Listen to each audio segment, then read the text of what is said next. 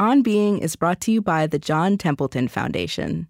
On September 24th, join them in celebrating the 2020 Templeton Prize winner, Dr. Francis Collins, with a virtual ceremony. Learn more about his inspiring work at templetonprize.org.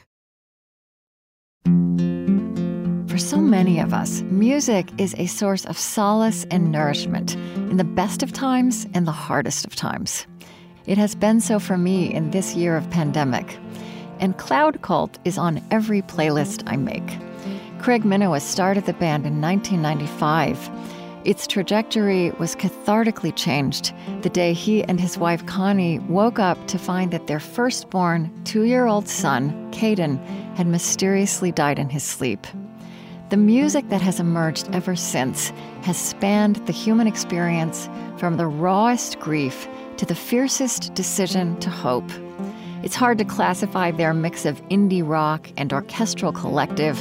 Less in question is the profound and life-giving force of Cloud Cult's music. You were born into a strange world. Like a candle, you were meant to share the fire. I don't know where we come from, I don't know where we go. But my arms are made to hold you, so I will never let you go. 'Cause you were born to change this life. You were born to chase the light, 'cause you were born. It saved me so many times. And if you look at the history of music, for the vast majority of time, people have used music as medicine or as a connection to the divine, and just as a very, very sacred tool. To make this right, 'cause you were born to chase the light, 'cause you were born.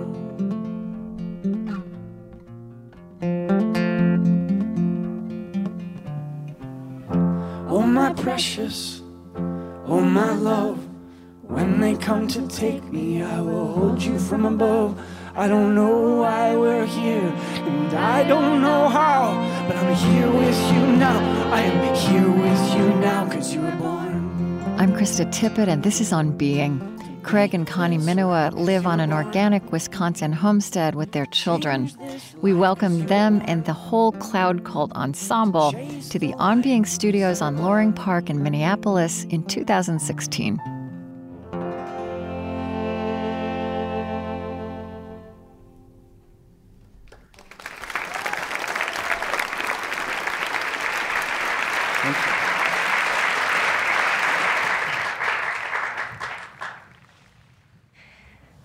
So you've been the soundtrack for my life for weeks now. Oh. Yeah?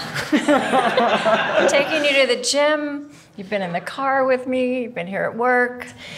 And now here you are in my space, and it's just so beautiful. Oh, thanks, Krista. Yeah. It's an honor to be here. Well, so I'm glad you didn't wear shoes. I was going to say, I read in my preparation that you like to play without shoes, and I want you to know this is a shoe-optional workplace. I appreciate and that. So you fit right in. Anyone else can take off their shoes as well. I'm wearing shoes tonight because we have company. But I don't know, you can't imagine, we actually work here by day, and we moved all the desks out, they're downstairs, but we do have the sofas out. Oh, so. Fantastic. So you grew up in Owatonna, and was there, how would you talk about the religious or spiritual background of your childhood? I was raised in a very devoutly practicing Lutheran family. It was the kind of practicing that was, every service and vacation Bible school and volunteering for the church. And it was our community, those were our closest friends growing up. And that practice was ingrained in me very deeply and beautifully. And in different ways. With my dad, it was that this is what we do, this is what we're supposed to do. And with my mom, it felt like she was passionately in love with her belief system and the kind of thing of where, it's Easter morning, for whatever reason, daylight savings time is happening at the time, so you got to wake up really, really early. And as kids, we kind of realized like, okay, we're gonna have to go to the early service at 6 and then volunteer to work at the breakfast and then do the Sunday school and then the late service and get up an hour early to do that. But my mom was the real deal. Like she would wake up, it's 4 o'clock in the morning and we would hear, "Wake up, kids. Today is the day the Lord has risen." And she's so joyful about it. Yeah. Oh, yeah. It was beautiful to be, and the same kind of thing like on Good Friday that she wept openly in church. Really? Mm-hmm. Wow. I also read somewhere that your mother said of you, Craig was early on interested in the stars. And I think there's some star imagery in, I would say, your adult spirituality that's evolved. Yeah, when I was really young, I was kind of an astronomy geek. All my friends were into football and trading football cards, and I was into memorizing the diameter of the planets and doing extra credit reports. And I used to sign my name, Craig, future astronomer. Did you really? In some ways, yeah, it stuck around through the music. I think people have trouble classifying Cloud Cult, both the group and the music. And I don't know, I thought this phrase got maybe as close as I would get to saying orchestral rock collective. And you're so beloved by your fans and celebrated at this point.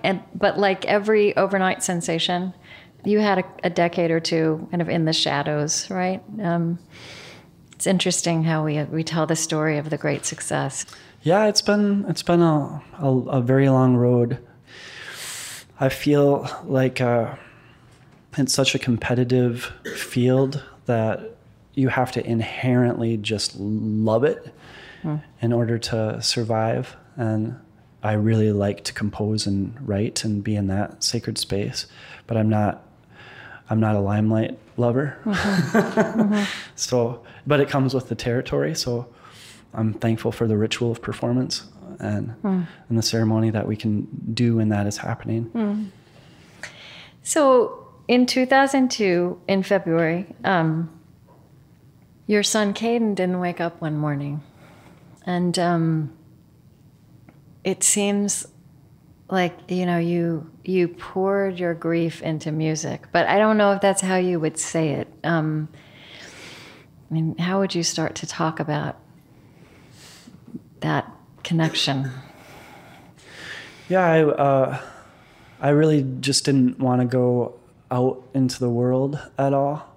We had a little farm out in Hinckley, and all I wanted to do was go down in the basement and play recordings of him and play music at the same time. And if I did that long enough, I would feel like I was with him again. And that was the only way that I could feel like I was with him again. And so I did that pretty obsessively for a very long time. And there wasn't any intention of creating a project out of it. It was just personal medicine. You use that phrase, music as medicine. Had you thought of music as medicine before that? Oh, for sure. Yeah? Yeah. It's saved me so many times. And I think it's such an important thing to push to our youth who have, hormones flying through and they need things like that. But yeah, no, it's always felt like that, something very, very spiritual and sacred. If you look at the history of music, for the vast majority of time, people have used music as medicine or as a connection to the divine, and just as a very, very sacred tool. And I think sometimes when I talk about like pop music and that I can come across as sounding like a Scrooge or something, like you have to do it sacred, otherwise it's. But I think there's a place for the really light stuff, and there's a place for the highly intentioned stuff, and I've been always very attracted to the highly intentioned.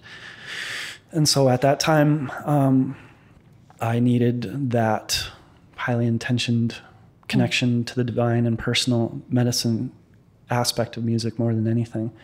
So it was very obsessive. There would be weeks that I wouldn't have to leave the house. I was fortunate to have a day job at the time that I worked remotely as an environmental scientist for the Organic Consumers Association. And so I wouldn't have to go anywhere at all. Well, you recorded like over 100 songs, right? During that time. Over the course of a year, yeah. Do you listen to those songs now? I very, very rarely. Yeah, I mean, I think it would be hard for any of us to have that kind of record. Mm-hmm. I don't know what an equivalent would be in music or some equivalent of that kind of dark place. Mm-hmm. Yeah, I couldn't tell you the last time I listened to it, and for the most part, songs from those earlier albums are not an option for set lists now. Yeah, we did them during sets for years, and they were a way on stage to connect with Caden too, that I felt like as soon as we were up there and you were playing and you could get into that spot through the music, that I could feel his soul join me on stage by the end of the set. And I felt for years that if I left the stage and I hadn't gotten that deep enough to feel his presence by the end of the set, that I didn't do my job that night. I still feel that, but in ways of where it's more not exclusive. Like Cedar Falls last week, I felt my grandma there with me. And then we have stories shared from fans and supporters of people that they've lost. And I feel like the whole ceremony is an opportunity to raise the ghosts and mix them around in a celebration. We saw a ghost inside our house, or was it wishful thinking? Oh God, don't leave us by ourselves, or we're bound to take up drinking. Please send us a miracle so I know that there is meaning. I'm Krista Tippett, and this is On Being. Today I'm with the singer-songwriter Craig Minowa and the band Cloud Cult. We spoke at the On Being Studios on Loring Park in 2016, and there's such sustenance here for now.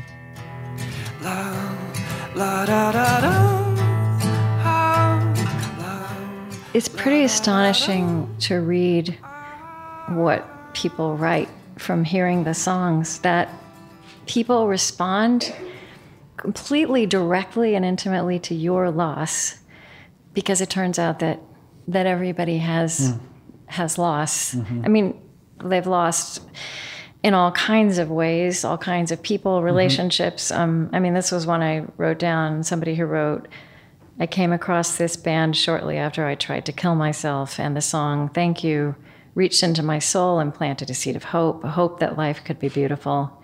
That song was the first turning point of healing for me. And since then, Cloud Cult's music has continued to change and heal me. And there are like thousands of variations on that theme. I wonder, was that a discovery for you to look up and see that everywhere in the world? And Yeah.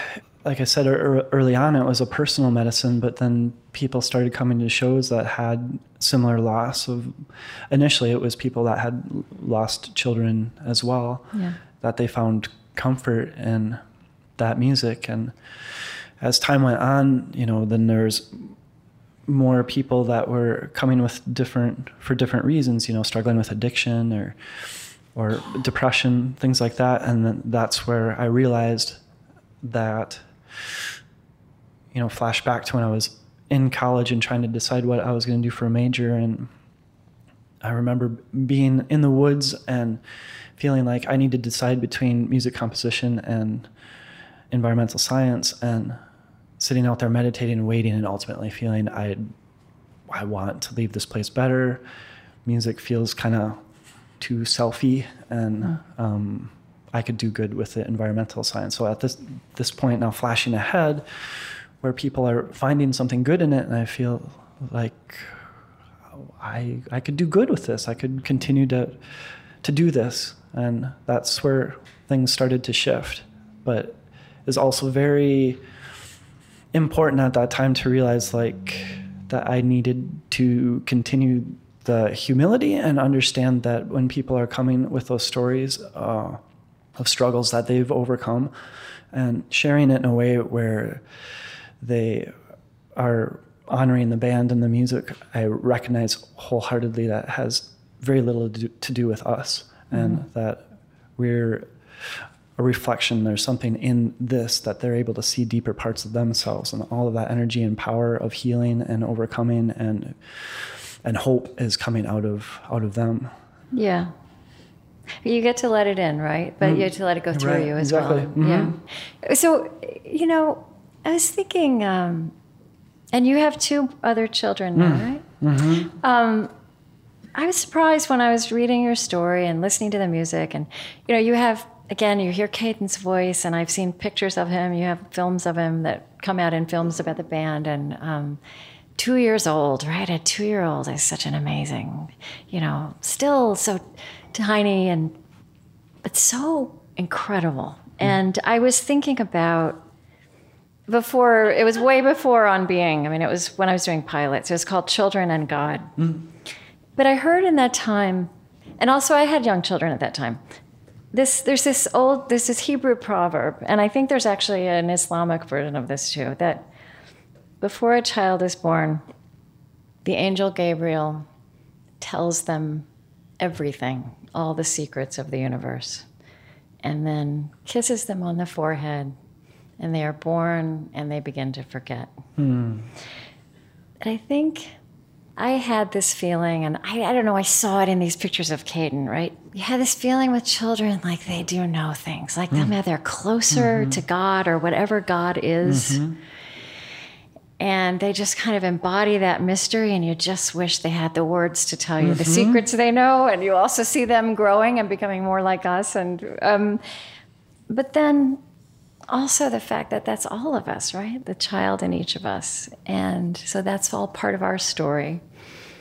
And you talk a lot about moving through that loss and through that grief as kind of a rebirth. This doesn't really sound like a question. I just want to tell you. I think it's lovely. Right? What? I'm just engaged. Does that make sense to you? I mean, I don't. It makes beautiful sense. I totally agree. And with Caden and with our kids now, we're asking what they're dreaming. You just know that they're connecting in a way that censorship hasn't stepped in yet, and that all that modeling hasn't stepped in yet. And actually, that new album that we're just releasing is really about that adult reclaiming that child inside that can believe in magic and connect to things in a way that it doesn't have all the cynicism that we all end up... And knows things, right? Yeah. Caden had a look in his eyes of that he knew. Well, every parent knows. They look at their 1-year-old, 2-year-old, 6-year-old, whatever, and know that, you know way more than I understand, Yeah. And it's a beautiful thing. I was so happy you started with the song "You Were Born" tonight, and I mean, I love that so much. And when did you write that? That was for Nova. After Caden had passed, Connie and I went through grieving for a few years, and then spent time rebuilding our relationship and trying to get to a point that we felt like we could have the strength to have a child again. And we were lucky to be able to do that. And before Nova was born, we finished the Light Chasers album, and that was a song written specifically for him. I like that. That's that Einsteinian view of time looping around. And that looping of time or lack of time is all over the place in there. And in fact, there's a whole lot of intention on not getting too caught into the illusion of time. And I think the presence of Caden is only possible with that recognition that time doesn't actually exist on a level of quantum mechanics. Hence, when this illusion of the physical universe dissipates, or we fold back into dark energy, or whatever the case is, I know that all those moments that we had with him, they are forever. And this moment with you right now is forever. Every moment is forever. And that intention on timelessness at this point in time is huge in our lives. You know, Einstein said that our perception of time as an arrow moving forward, past, present, future, is a stubbornly persistent illusion. Mm-hmm. Maybe you're referring to that quote. It's exactly. Yeah, we blend a lot of quantum physics into our philosophies and in our music, and I am an absolute lover of the fact of, or the idea of timelessness and formlessness. Mm-hmm. I think somewhere you said that in that depth of grief, you lost, after Caden died, you gave up on God and turned to science and discovered magic. Yeah, there's so much to be said about a belief system and what kind of reality that sculpts for a person. I, like I said earlier, was raised in that Lutheran church, but when I was 16 and I bought my first car, it was Easter Sunday, and I had worked the night before till close, and it would be absolutely out of order in my family to not go to church on Easter Sunday. But I had been up late working the night before. I was supposed to meet my family there, and I drove the car, and instead of turning to go to church, I turned and went to the woods. It's a big public woods that was there in Owatonna, and I sat out there, beautiful spring morning, everything coming to life, and had a religious experience that I hadn't ever felt within those four walls of the church. And magic was reborn in me, and it wasn't any shutting any doors or setting anything apart. I mean, Jesus spent his time praying in the Garden of Gethsemane, and there's something to be said about stepping out into the wilderness and just letting those constructs of the mind disappear and reawakening to the fact that it is an incredibly complicated, mysterious, and beautiful universe. And I can't put my finger on it, I can't name it, can't classify it, I can't put it in a box. So right now I'm just going to lay back and be in awe. And maybe that's something that we all need to practice a lot more, which is the child in us. I heard Grandpa on my transistor radio, though he turned in his bones 20 years ago. And he said, "Kid, there's something that I'd like to show you. Get your things, it's time for us to go." So I grabbed my backpack, my flashlight, and a bag of caramel corn. I got my bicycle and the radio, and I headed on the road. I said, "I'm ready for what I'm about to see." Yep.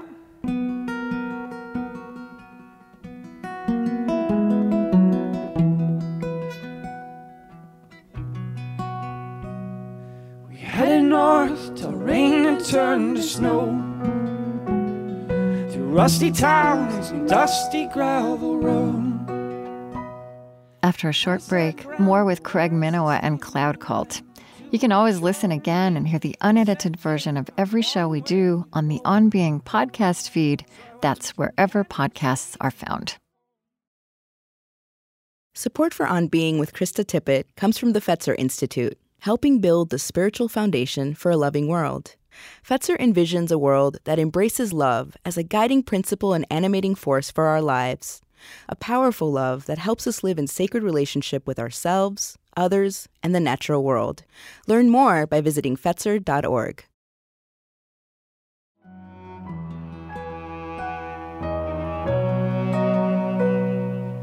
I heard Grandpa on my transistor radio.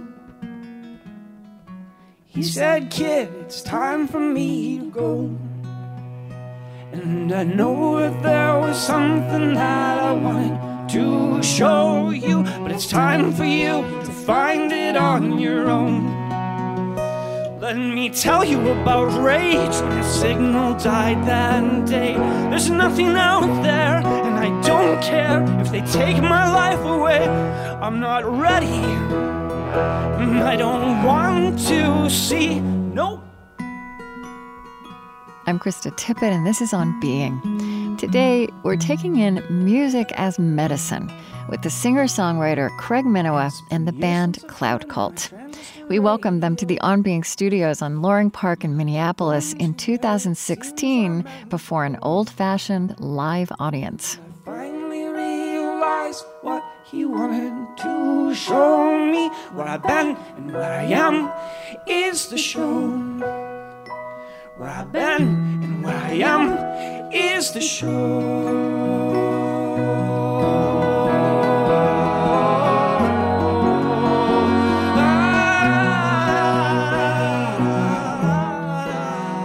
So let's talk about some of your lyrics, which are so beautiful. Thank you. You're a poet.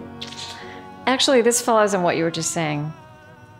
So in Breakfast with My Shadow, which is another, but there's really so many wonderful songs in your repertoire. Thank you. So here are two questions. Can you fall in love with the things you only know, the things you may never touch? Another question, if I truly believe that things can change, will I wake up to something different? I just want to know where you came out on those questions.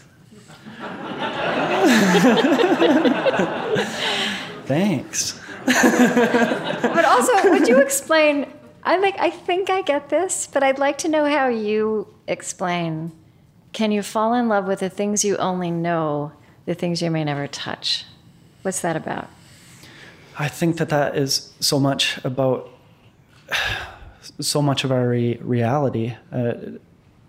As a band, our one of our recurring themes is that philosophical search for the divine and the connection to God, however you want to define that, and that true source out there.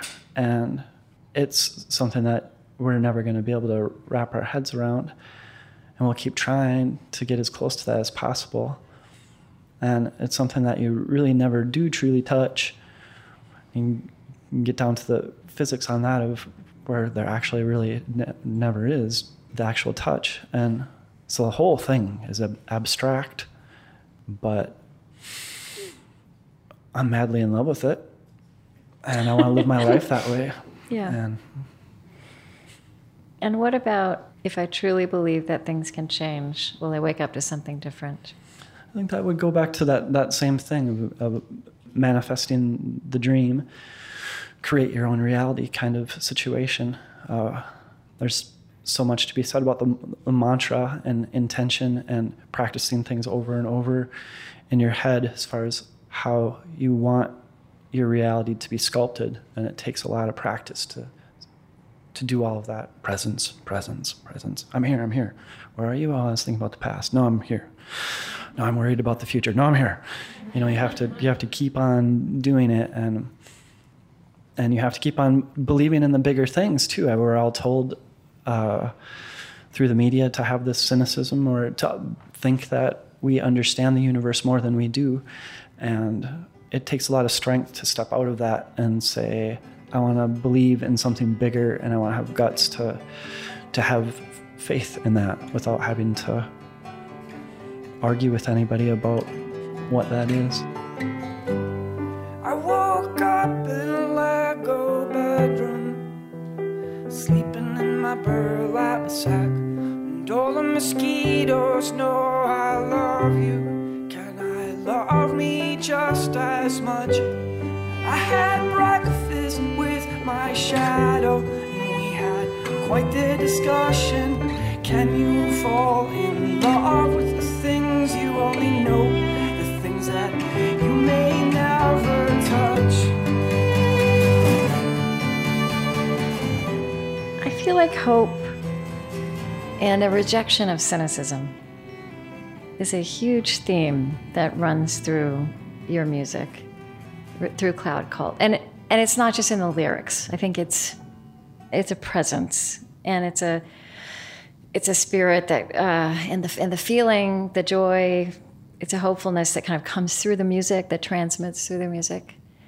It occurred to me that light chasing for you is a synonym for hope. That's true. The Light Chasers album was a figurative and literal journey. The whole story was about a crew that decides to take off and out into space and look for God, look for the light at the end of the tunnel, like physically go after it and look until they find it. And in the end, all hope is gone, the fuel is gone, everything is spent, and there's nothing there. And it's not until that moment of surrender and apology, laying down all the protective layers of the self, this ultimate moment of fragility where love is able to come outside of the skin, and then for that moment there's that connection and they see the light and they recognize, oh, was it always there? And did we have to travel through the universe to do it? And so there is that hope, of that, those brief moments that we get to be in touch with that sort of power. It's brief, but how can we practice to make that more prominent in our lives? How can we practice to make that more prominent as a culture and as a global family? And one of the interesting things about that whole journey out into space to find that light is that space is curved, as you know, and so the universe, instead of being a plane, can blow up like a balloon. And since there is no time on the energy level, and if you remove time and you could see far enough, the farthest that you can possibly see would be the back of your head. So you can search as far as you want to search, and you can journey as far as you want to journey, and you'll ultimately end up right here, right now. And that gives me hope. I also think we live in this bizarre moment where we're inundated with the opposite of hope. The terrible things happening in the world, the presidential election, the way that won't make it into the show, but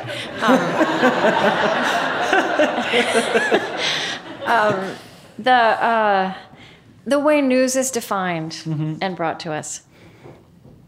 But I feel like hope is making a comeback. I feel like what you're talking about, the way you're talking about, a lot of us we're just waking up to that. And it's kind of that thing, that you said, we get to know it. We get to know it. All evidence to the contrary notwithstanding. And also to say that's not the only evidence that's out there. But it's kind of countercultural. I don't know.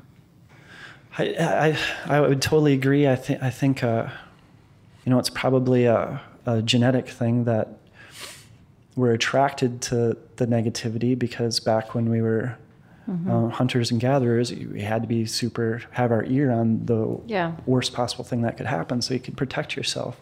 But now people are attracted to that, and so the media provides it. And I agree. It seems like we are really blessed as a band because our supporters, our seekers, they come to shows with the masks down and with their hearts on the outside. And since they've gotten close to the albums, they feel comfortable with us, the band members, and so they come and they share their stories openly and quickly. You don't have to have icebreakers. And the blessing that you probably see too is that you find out how gorgeous people are, that if they can talk about it openly and without protection, that just about anybody you can pick out on the street has a gorgeous interior. And we just have to keep working to peel those layers of skin off so that everybody can walk around in their gorgeousness. We were made to walk through fire in our dance shoes. We were made to sail upon the meteors. We were made to love the heck out of our bones.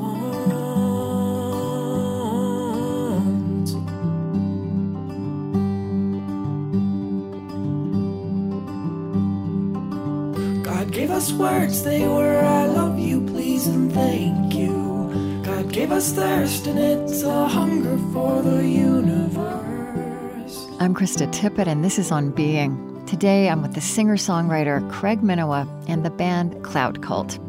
We spoke at the On Being Studios on Loring Park in 2016, and there's such sustenance here for now. I'll never let you go. Sometimes this life's a lonely road. You gotta find it on your own. So your new album is called The Seeker, right? Mm-hmm. You are becoming more and more a theologian. I don't know if you know that, but if you don't, I'm telling you. Oh. Uh-oh. I mean, it was this song, The Great Unknown, on this album. I have so many, I have favorite lines in this one. Correct me if I don't have every line right. We were made to walk through fire in our dance shoes. God gave us words. They were, I love you, please, and thank you. God gave us thirst, and it's a hunger for the universe. God gave you feet so you could find your own way home. It's beautiful. Thank you. It's called The Seeker because that's what we're here to do.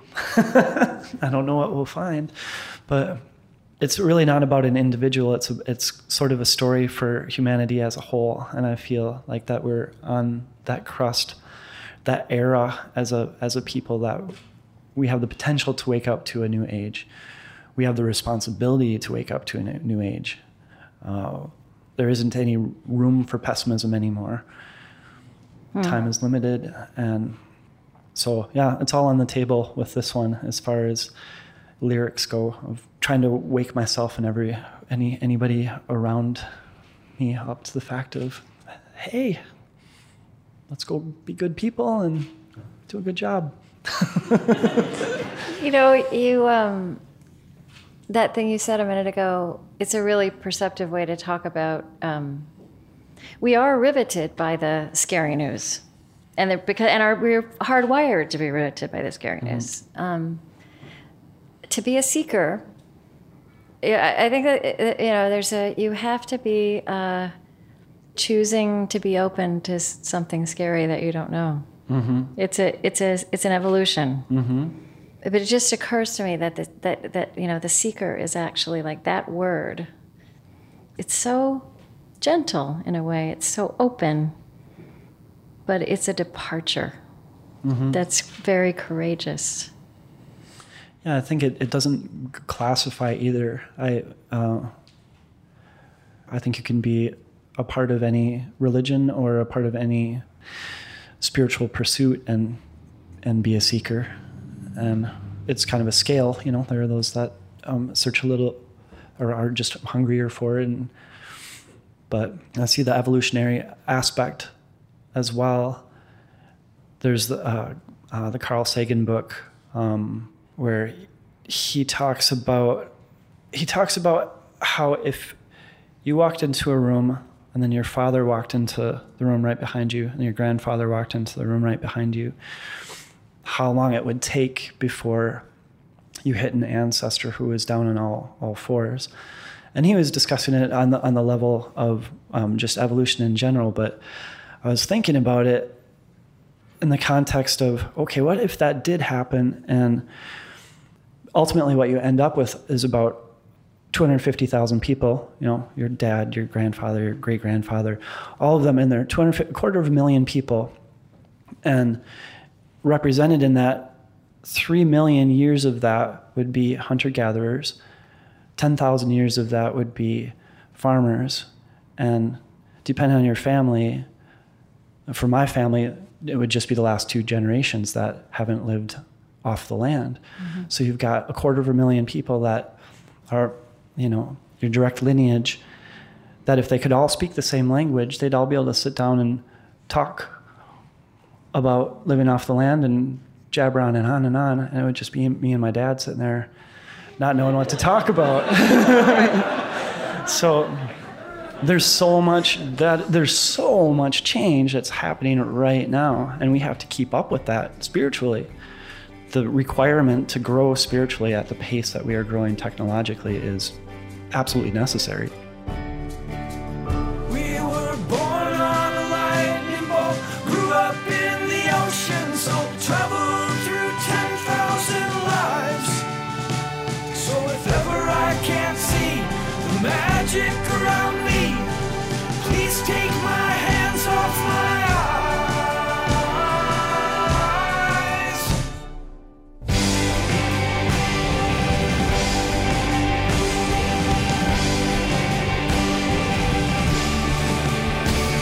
I don't know where we're from, but we came here to be. We came here to be courageous. I don't know what's to come, but I'll stay beside you. I'll stay beside you through the ages.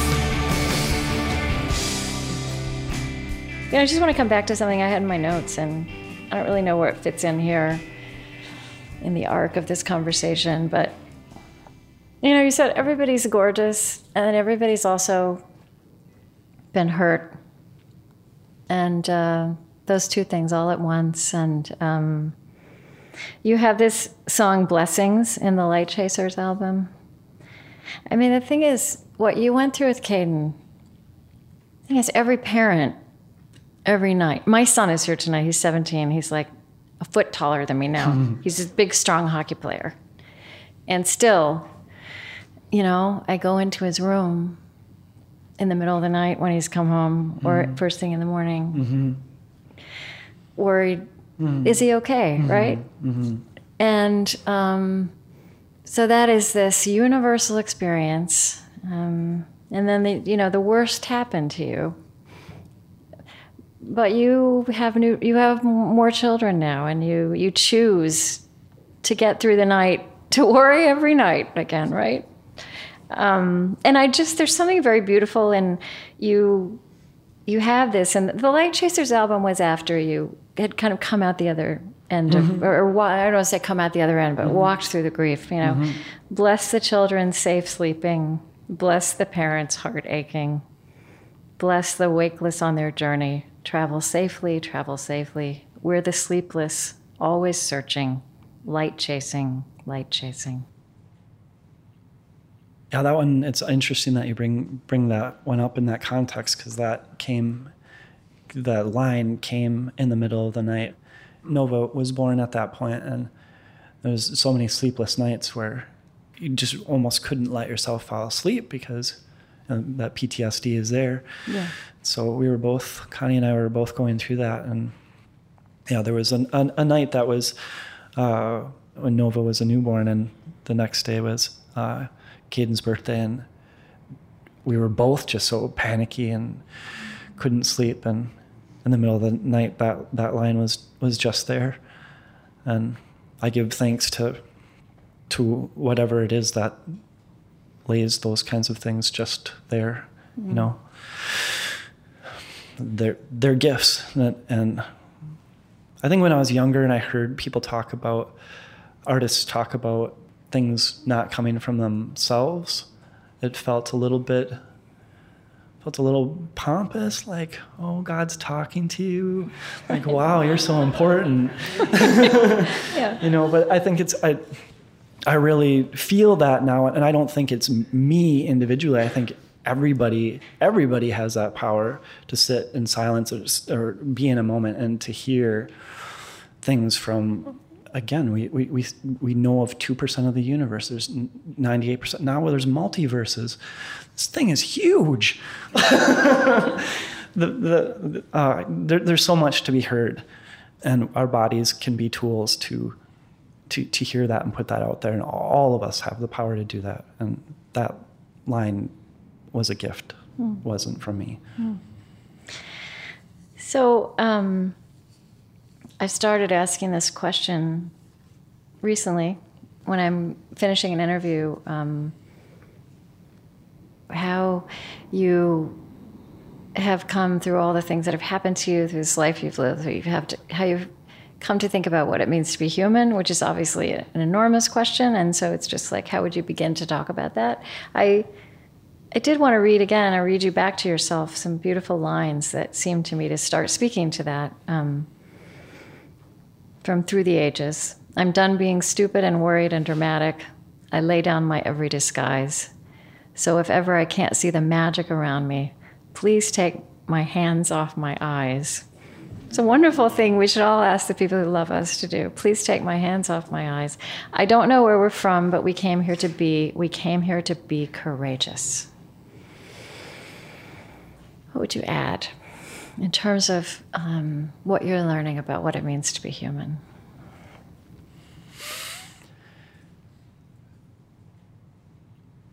Looking back at the evolutionary discussion that we had earlier, if you continued to trace that lineage all the way back to the creation of life, us going back 3 million years to being on all fours, that's 1% of geologic time.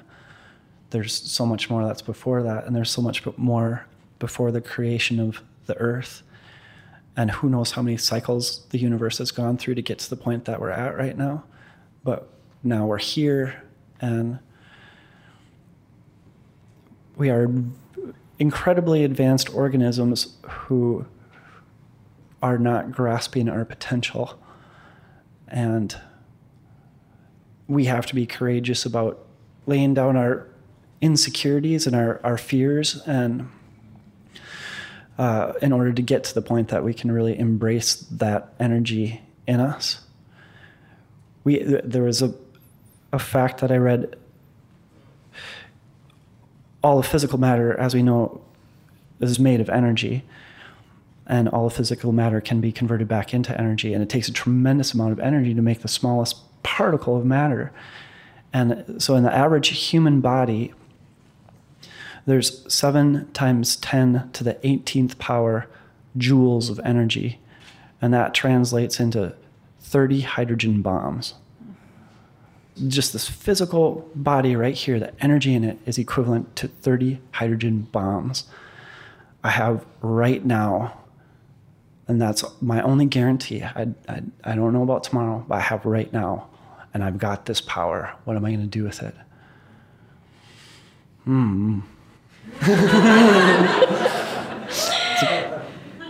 Okay, Craig, Minowa, thank you so much. Thank you so much for Cloud Cult for being here. And this is not over. We're going to hear some more music. So here we go. I'm leaving. Thank you, Krista. See you later. Thank you so much.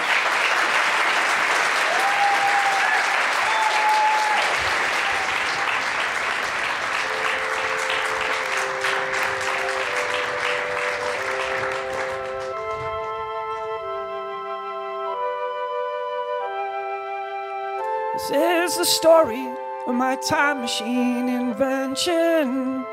It's not perfect, 'cause I'm not that bright. We walk our days with the best of intentions, but when I screw things up, I wanna go back and make them right. Cloud Cult is Craig Minowa, Connie Minowa, Daniel Zemzow, Shannon Fried-Rubin, Sean Neary, Sarah Perbick, Scott West, Jeremy Harvey, and Jeff Johnson. They've recorded over a dozen albums, including Light Chasers, the acoustic live album Unplug, and The Seeker. And during the pandemic, they are continuing to offer new and live content via Patreon. Yeah, I'm a believer in mind over matter. The On Being Project is Chris Heagle, Lily Percy, Loren Dordal, Erin Colasacco, Kristen Lynn, Eddie Gonzalez, Lillian Vogt, Lucas Johnson, Suzette Burley, Zach Rose, Siri Grassley, Colleen Scheck, Christiane Wartell, Julie Seipel, Gretchen Honnold, and Jale Ackerman. The On Being Project is located on Dakota land. Our lovely theme music is provided and composed by Zoe Keating. And the last voice that you hear singing at the end of our show is Cameron Kinghorn. On Being is an independent, nonprofit production of the On Being Project. It is distributed to public radio stations by WNYC Studios. I created this show at American Public Media. Our funding partners include the Fetzer Institute, helping to build the spiritual foundation for a loving world. Find them at fetzer.org. Calliopeia Foundation, dedicated to reconnecting ecology, culture, and spirituality, supporting organizations and initiatives that uphold a sacred relationship with life on Earth. Learn more at calliopeia.org. Humanity United, advancing human dignity at home and around the world. Find out more at humanityunited.org, part of the Omidyar Group. The Osprey Foundation, a catalyst for empowered, healthy, and fulfilled lives. And the Lilly Endowment, an Indianapolis-based private family foundation dedicated to its founders' interests in religion, community development, and education. Forwards with no need for going back. On Being is produced by On Being Studios in Minneapolis, Minnesota.